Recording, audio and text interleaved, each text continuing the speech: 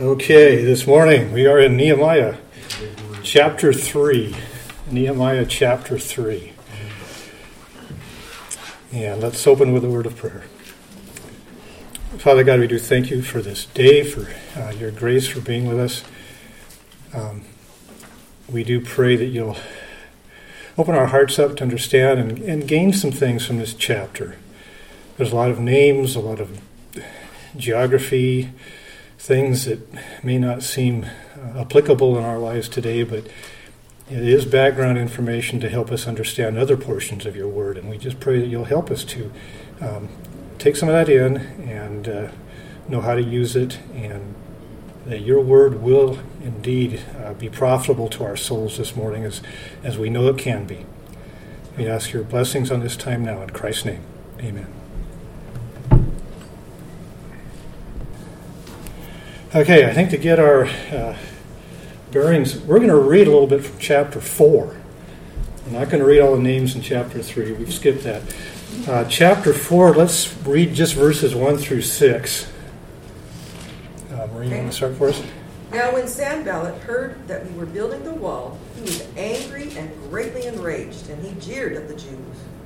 And he said in the presence of his brothers and of the army of Samaria, "What are these feeble Jews doing? Will they restore it for themselves?" Okay, there's some more. Oh, sorry. Okay. "Will they sacrifice? Will they finish up in a day? Will they revive the stones out of the heaps of rubbish and burned ones at that?" Tobiah the Ammonite was beside him, and he said, "Yes. What if they are building? If a fox goes up on it, he will break down their stone wall." Hear us, our God, for we are despised. Turn their insults back on their own heads. Give them over as plunder in a land of captivity. Do not cover their guilt, and let not their sin be blotted out from your sight. For they have provoked you to anger in the presence of the builders.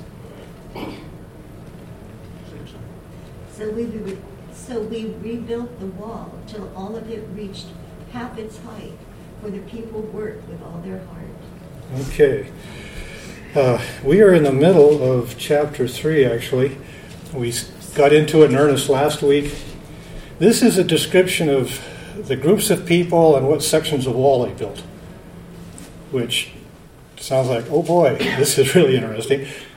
Most of what we've gotten out of those, we can go back and look at some of the geography of the city of Jerusalem, look at some of the history behind it, and that has been somewhat interesting.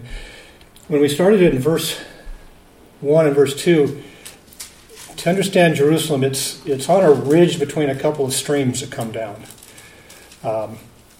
To the east is the Kidron Valley, and across up the other side of the valley is the Mount of Olives. So most of the pictures you see of Jerusalem are taken from the Mount of Olives, looking across the Kidron Valley. You can see that now it's the Dome of the Rock and the wall across the side of the valley. As far as the description of the rebuilding goes,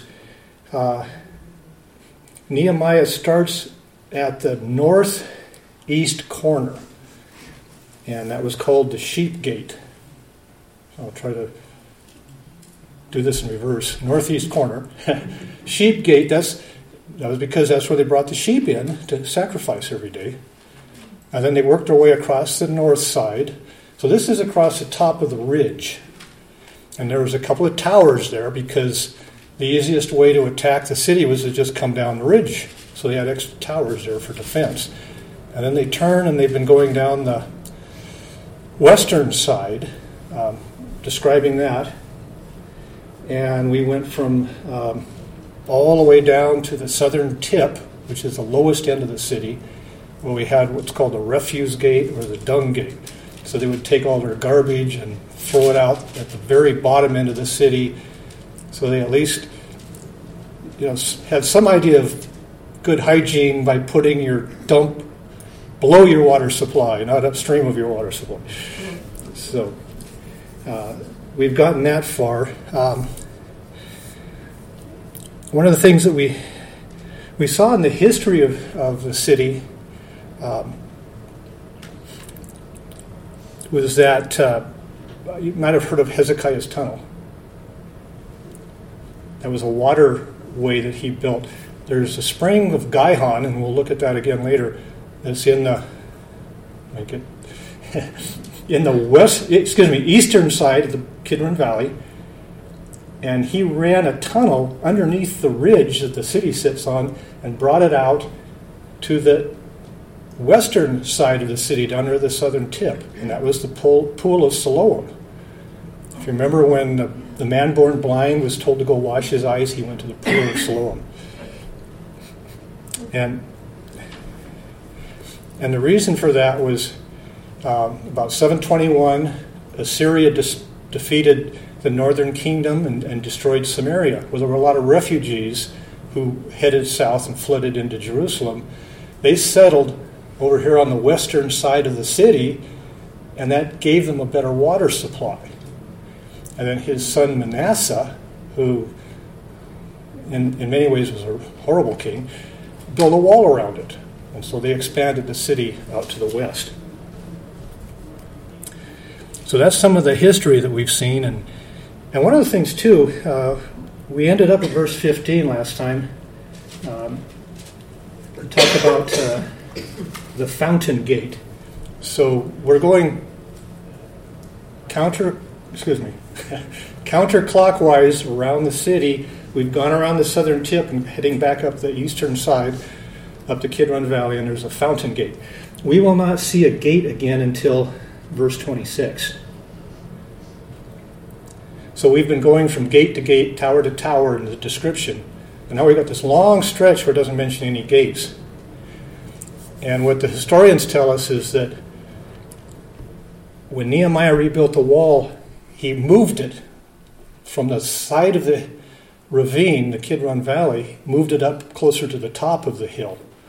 And so instead of having any existing gates to go to, it goes up, it's described more by corners and other geographical features and houses and buildings. As we go through this, we'll see those different descriptions. So this morning we're starting at verse 16. It says, after him Nehemiah the son of Azbuk, official of half the district of Beth Zur, made repairs as far as a point opposite the tombs of David, and as far as the artificial pool and the house of the mighty men. So here we have another Nehemiah. It's not the main character.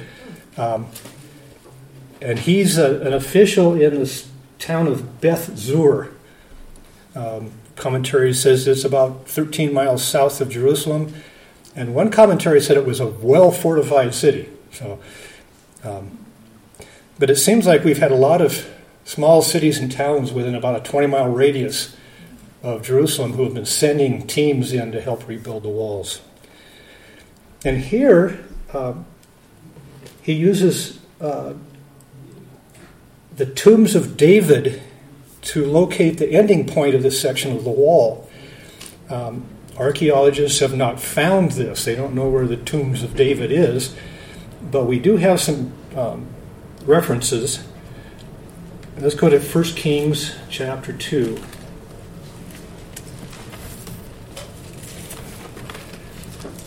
1 Kings chapter 2. This refers to the death of King David. 1 Kings chapter 2, and someone would like to read verse 10 for us. And David slept with his fathers and was buried in the city of David. Okay, he was buried in the city of David. Just a little more geography and history.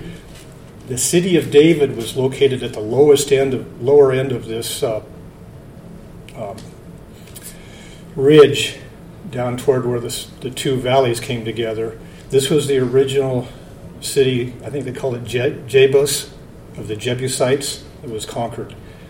So this was the original city of David. It was the lower end. And then as David and Solomon built, as the kingdom grew, they built more government buildings, and then Solomon built the temple. That was all north of this. This was all added on to the north to get to the entire city. So when you see the phrase city of David, a lot of times that just refers to the oldest part of the city. Okay, going to another illustration about the tombs of David. Let's go to 2 Chronicles chapter 21. This is King Jehoram, who was an evil king. 2 Chronicles 21, would someone like to read verse 20?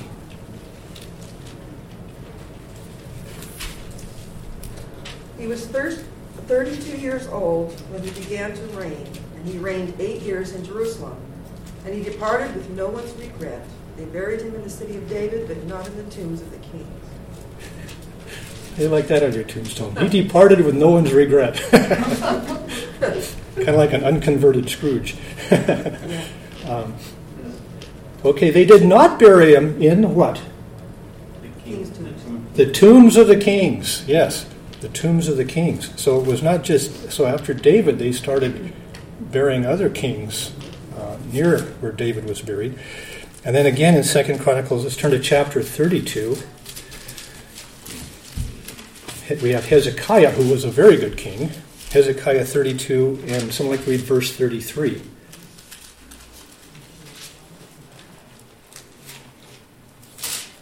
And Hezekiah slept with his fathers, and they buried him in the upper part of the tombs of the sons of David. And all Judah and all the inhabitants of Jerusalem did him honor at his death. And Manasseh, his son, reigned in his place. Okay, so he was honored, so he was buried with the other kings. And it says in the upper section.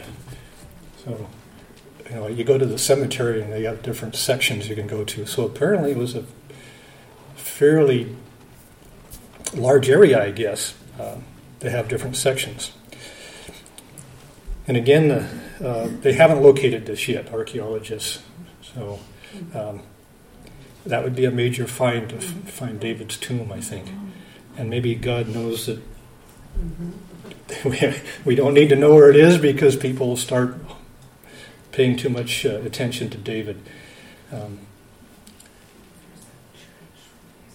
He also talks about, in this verse 16, talks about the house of the mighty men, or the house of heroes.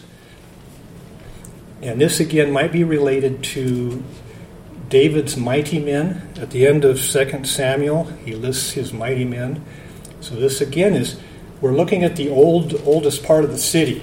We're working our way up the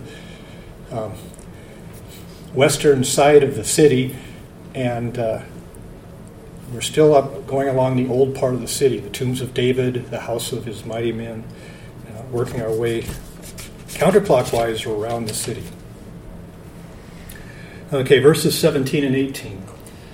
And after him the Levites carried out repairs under Rehum the son of Bani. Next to him Hashabiah, the official of half the district of Keilah, carried out repairs for his district. After him their brothers carried out repairs under Bavai, the son of Henadad, official of the other half of the district of Keilah. So we've got some unnamed Levites working on a section of wall here. And then we have two men listed. We got Hashabiah and Bavai. They're both officials of half of a city, or of a district in the city, the same city, Keilah. So they're all working together. We don't have anything else to mention about them, but it's interesting as you go through and see how people are described here. We've seen before this people who are officials of half a district, or half of this, or of a city, or a whole district. Okay, looking at verses 19 and 20. And next to him, Ezer, the son of Jeshua, the official of Mizpah, repaired another section in front of the ascent of the armory at the angle. After him, Baruch, the son of Zabbai, zealously repaired another section from the angle to the doorway of the house of Eliashab, the high priest. So here it talks about making repairs at the ascent of the armory to the angle, and from the angle to the house of Eliashab, who is the high priest. So you talk about an ascent, probably going up a steep hill, and we've got an armory mentioned. So this probably refers to some of the official buildings that David and Solomon built north of the old city. And there's some distinct angles here. It talks about an angle or a corner, and we'll see a few of those where the wall came in and apparently someone built off at a different angle, so it wasn't a nice, smooth wall. Now, it also mentions the house of Eliashib, the high priest. So as the description goes north, up the eastern wall, we're going to see it's getting closer to the temple area. We'll see more and more mentions of priests and priest houses and Levites and things because they're getting closer to the temple. Baruch here in verse 20, it says he zealously repaired another section. This is the only place in this chapter where we have that term zealously. So he must have really impressed Nehemiah. And so he gets an attaboy in God's word for his zealous work. Maybe he was more of a perfectionist. Now he is, when we get to chapter 10, he's listed as a priest. So he's working near the house of the high priest. And he is a priest.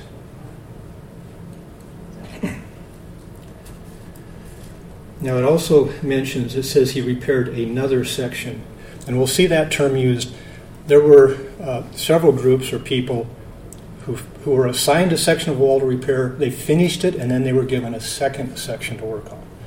So Baruch must have been very zealous in finishing his two sections. Okay, going on to verses 21 and 22. After him, Meremoth, the son of Uriah, the son of Hakaz, repaired another section from the doorway of Eliashib's house, even as far as the end of his house.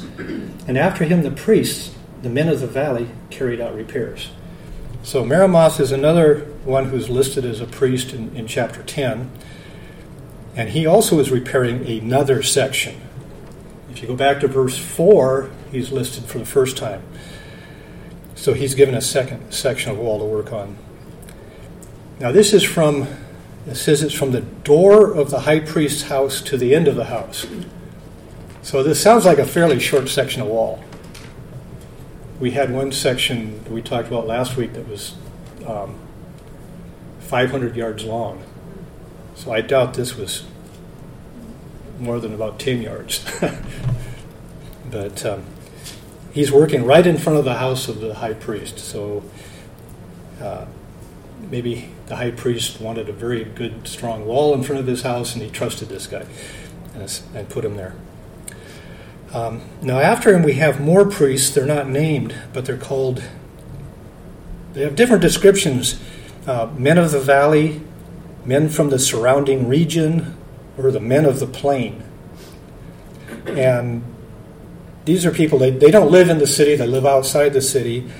One commentary suggested that when it talks about the plain or the valley, they're talking about the Jordan River Valley, and that they may have lived down near Jericho and come from there to work on the wall.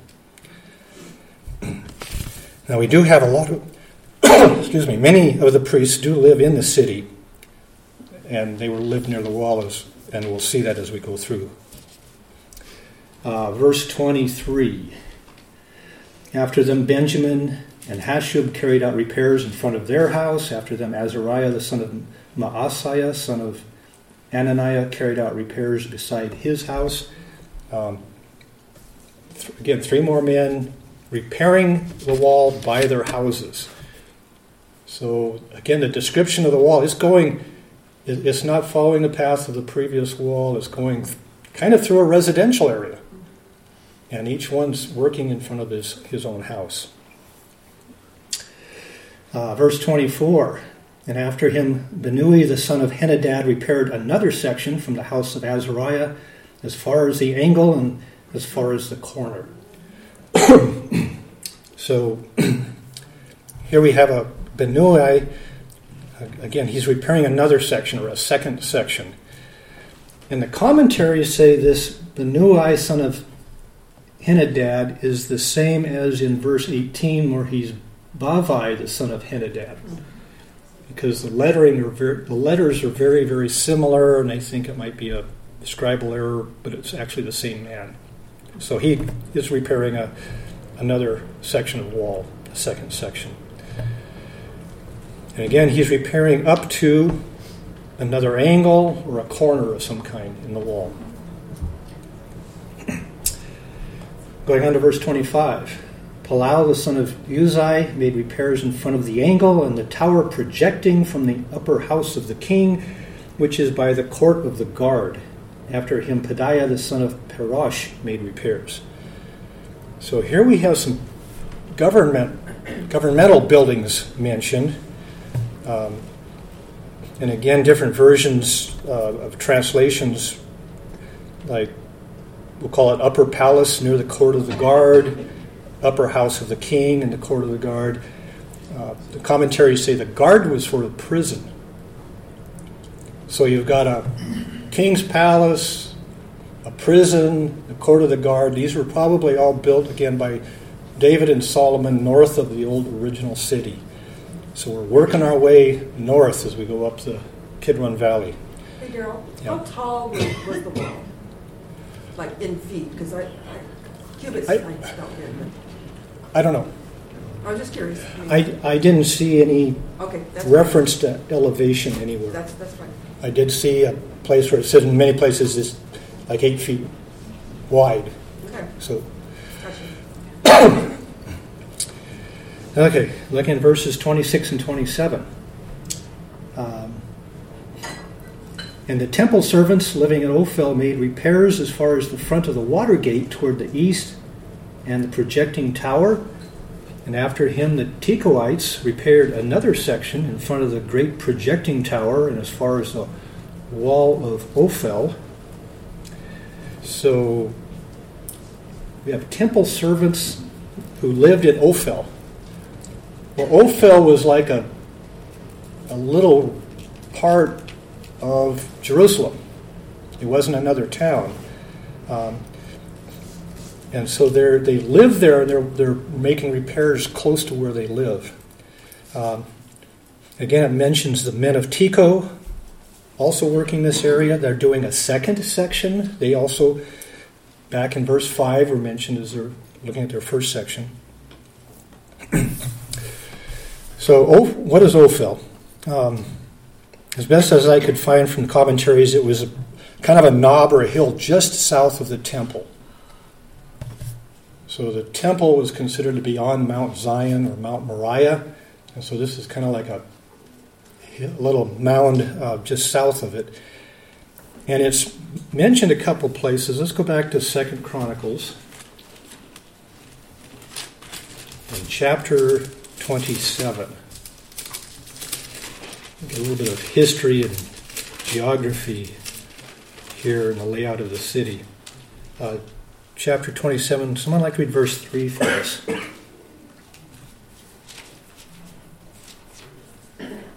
Jotham rebuilt the upper gate of the temple of the Lord and did extensive work on the wall at the hill of Ophel.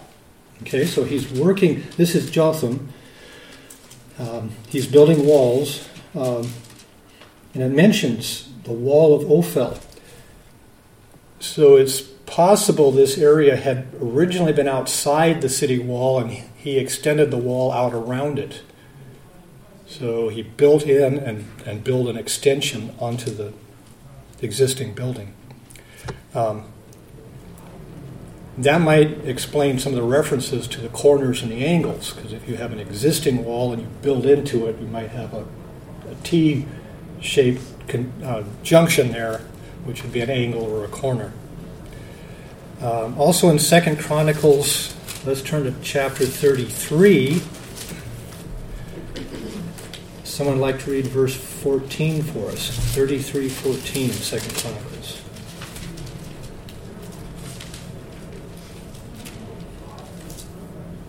Afterward, he built the outer wall of the city of David, west of Gihon, spring in the valley as far as the entrance of the fish gate, and encircling the hill of Ophel.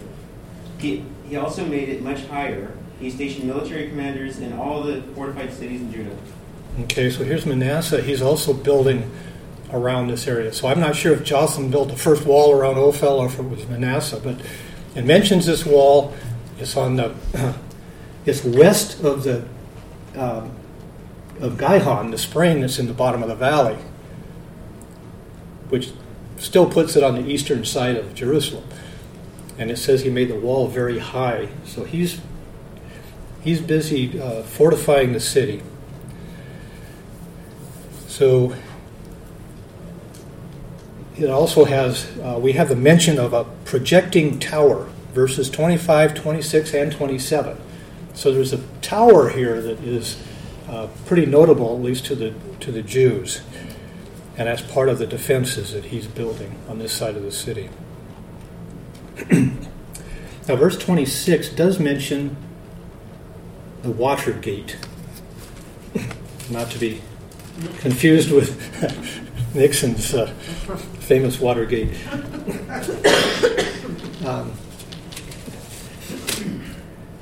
So this is the first gate we've gotten to since the Fountain Gate, way back in verse 16.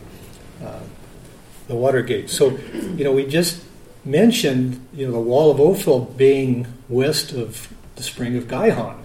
So the water gate probably was a gate so people could go out of the city down to the spring and get water. So these gates, were a lot of them were named after their function. Go to the water gate. Well, you go out the water gate to get water. Again, we talk about the sheep gate. That's where they brought the sheep in. And the refuse gate. So as you begin to kind of understand the arrangement of the city and the function and where the springs and things were, the names of the gates start to make sense. You can almost figure out, well, I know where that gate is because this is its name.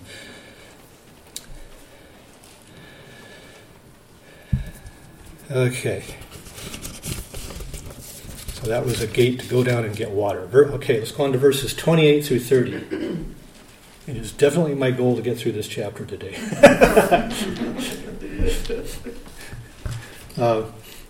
28 through 30. Above the horse gate, the priests carried out repair, each in front of his own house. After them, Zadok, the son of Immer, carried out repairs in front of his house. And after him, Shemaiah, the son of Shechaniah, the keeper of the east gate, carried out repairs. After him, Hananiah, the son of Shelemiah, and Hanam, the sixth son of Zalaph, repaired another section. After him,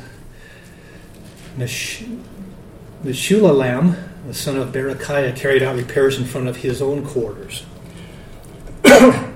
So, in this section we have priests and then others associated with the temple making repairs. Many of them, again, in front of their houses, by where their houses are. It mentions the horse gate. And the commentaries say this is probably just south of the temple. And that's where Solomon and David built their palaces. So, they're coming up the east side of the valley. They're south of the temple. I haven't gotten to the temple yet. The horse gate is probably the access into the palace area, in the main government area. So they could get, again, when they're going in and out riding horses, they have to come through that gate. It is mentioned back in 2 Kings chapter 11. This is the story of Athaliah. Athaliah was the daughter of Ahab and Jezebel. Remember from the bad king and queen of Israel, the northern kingdom. So this was their daughter. She had married one of the kings of Judah. So we had intermarriage between the southern kingdom and the northern kingdom.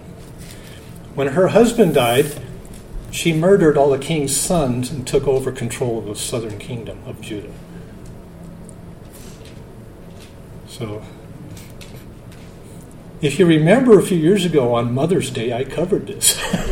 I talked about good mothers and bad mothers. This was a very bad mother. Genetic. Yeah. So, 2 Kings chapter 11. Would someone like to read verses 12 through 16?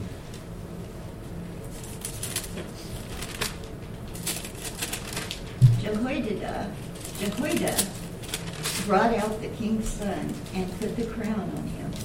He presented him with a copy of the covenant and proclaimed him king. They appointed him, and the people clapped their hands and shouted, "Long live the king." How far? Through 16, please. When Athaliah heard the noise made by the guards and the people, she went to the people at the temple of the Lord. She looked, and there was the king, standing by the pillar, as the custom was. The officers and the trumpeters were beside the king, and all the people of the land were rejoicing and blowing trumpets.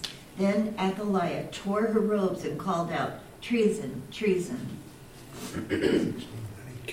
Jehoiada the priest ordered the commanders of units of 100 who were in charge of the troops, "Bring her out between the ranks and put to the sword anyone who follows her." For the priest had said, "She must not be put to death in the temple of the Lord." So they seized her as she reached the palace where the horses, they seized her as she reached the place where the horses entered the palace grounds, and there she was put to death. Okay, there's a parallel passage in 2 Chronicles, and where it says, where the horse's entrance, it calls it the horse gate. So she killed all the king's sons except one. This is a young one. The nurse grabbed him and escaped, and he was raised by Jehoiada, the high priest, and then they basically regained the throne for a legal descendant. And she was put to death at the horse's gate. So it is mentioned, and mentioned in connection with a very strange story from the history of Israel, of Judah. Now, as we're going up the eastern side, and we're getting up north of the temple, and there's a couple gates here that might be where Jesus entered during the triumphal entry. We've gone. The Kidron Valley is a steep valley. We haven't had any gates, not just because they moved the wall up the hill, but also because it was such a steep hill. There weren't any roads going into the city, so there's no need for a gate. Now, in verse 29, we have an interesting thing. It talks about Shemaiah, the son of Shechaniah, the keeper of the east gate, carried out repairs. There's a little bit of discussion about the east gate, whether it was actually in the outer wall or whether it was part of the inner walls around the temple complex. If you remember right, they had the temple and they had the walls around them within a couple of hundred cubits or whatever, and that there was an east gate, and so he was it's generally thought that he was the keeper of the east gate within the temple. And the east gate's not part of the outer defenses.